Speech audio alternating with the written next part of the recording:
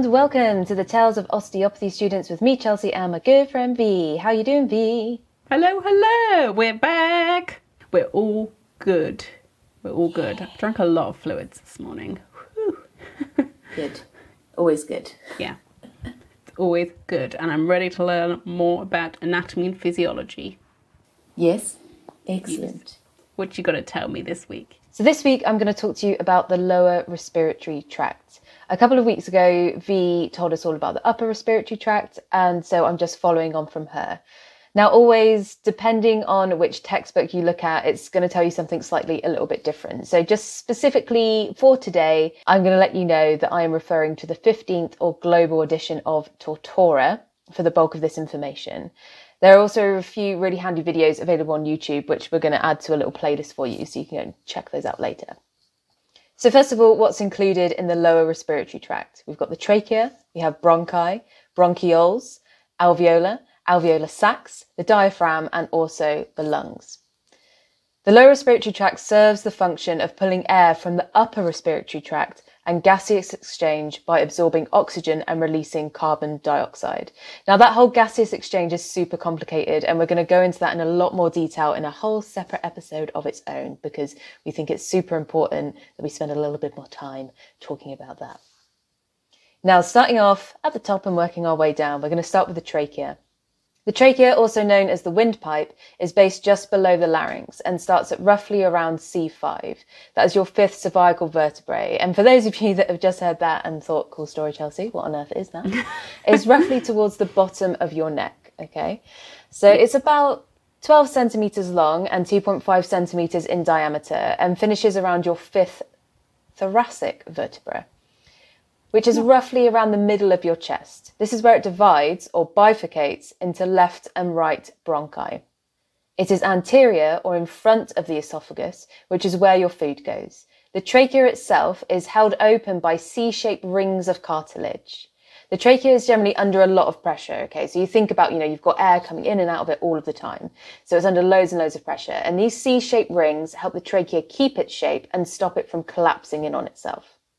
The space in the C shape where the esophagus is, so if you think about, you've got a C, you've got a start and end point of that C, there's a gap where those, so they don't meet. This is where the esophagus is, and it helps to provide more space for the esophagus as well when it's needed. Yeah, very clever. So when you're swallowing loads of food and it needs a bit more space, it can go into that. Both the trachea and the bronchi are lined with ciliated pseudostratified columnar epithelium. What a lovely name to remember. So let's break that down because it's quite big and chunky. Yes.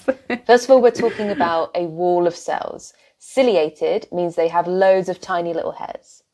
Pseudostratified is a layer of single cells that look like they are made up of loads of layers, as the nucleus of these cells are all at different levels. So if you look at it from a distance, it looks, looks like there's loads and loads and loads of different cuboidal cells, essentially. But there's actually just one layer of columnar cells. This is why it's pseudo-stratified. It looks like it's stratified, actually not. Columnar, because they are shaped like a column, and epithelium is the type of cell. These cells line the walls of most of your organs and also your skin. Not so bad when we break it down. It's a bit easier than we think. Lovely. These cells are interspersed with goblet cells, which produce mucus. But why loads of hairs? So these little hairs help move the mucus up the respiratory tract to be coughed out. This traps all those little germs and pathogens that might get into the lungs and get rid of them to stop causing infections. Fun fact, smokers destroy all of these little hairs, so smokers are generally more prone to lower respiratory tract infections than non-smokers, as they haven't got these little hairs and mucus and everything to help catch all those infections in the first place. It's that lovely hacking cough that I used to hear when I worked in a respiratory ward, and I was like, lovely. Moving on to the bronchi. So the primary bronchi separate the air travelling into the left and right lung. These are also held open by cartilage, just like the trachea. The right main bronchus is wider, longer, and descends more vertically, whereas the left is a bit more horizontal.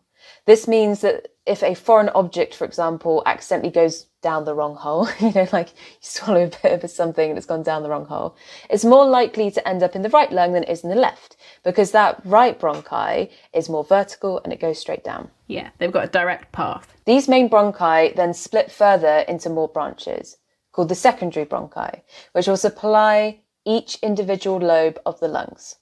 There are 3 lobes in the right lung and 2 in the left. This is because the heart is slightly nestled to the left. So the left lung has only 2 lobes to make space for the heart.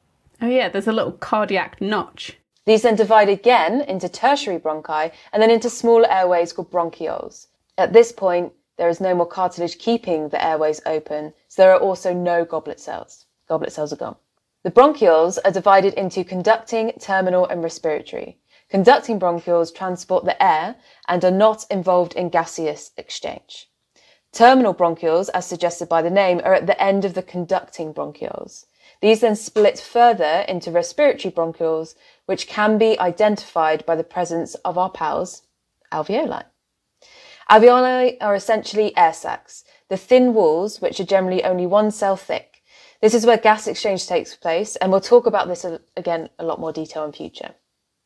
But essentially, this is where your blood will drop off CO2 and pick up oxygen. They are teeny, tiny, and there are roughly around 300 million alveoli in adult lungs. This is so there is a large surface area to make gas exchange more effective. There are 2 types of cells in the alveoli. Type 1 are your simple squamous cells.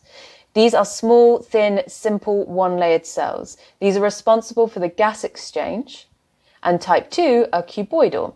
Yeah. As the name suggests, they are shaped like a cube and responsible for producing something called surfactant.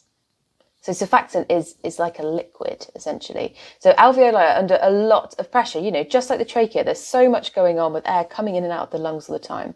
And surfactant helps reduce the surface tension, which stops the alveoli from collapsing, because there's no cartilage holding it open like there is with the trachea. So we've got this other thing here, which is super important. If you're more of a visual learner and you want to have a picture of what this kind of looks like, it helps to kind of imagine an upside down tree. So imagine the trachea as being the trunk of the tree, the primary bronchi being the first 2 big branches that divide further and further and further until you've got the little twigs at the end, which are the bronchioles. And then the alveoli are like the little leaves at the end of the branches. It's quite a nice little visual representation. Yeah. Now going on to the lungs themselves, the big important part, they sit inside the pleural cavity and either side of the mediastinum. So the mediastinum is that space in the center of your chest, which is where your heart is. The pleura is a membrane that covers the chest wall and the lungs, and it's a double layer. Between the layers is a pleural fluid, which acts as a lubricant. This allows for optimum expansion and contraction during inspiration and expiration.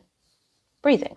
Teachers always tend to give this example about a balloon, and it really took me a while to get kind of the gist of it and really understand what they were talking about. So I've kind of got a slightly different way of explaining it, which I think works a little bit better. So I'm going to give it a go. Ooh, do tell. So imagine you've got this balloon, okay? And in your hand, one of your hands, you're holding this balloon. Mm-hmm. The balloon's not totally inflated. It's got a little bit of space, a little bit of give in it. So it's not completely stretched out. You've got a bit of space. Okay. You make a fist with your other hand and then push that into the balloon. The idea trying to touch your hands together. Okay? The hand you were originally holding the balloon with is your chest wall. Mm. The part of the balloon touching that hand is the parietal layer of the pleura.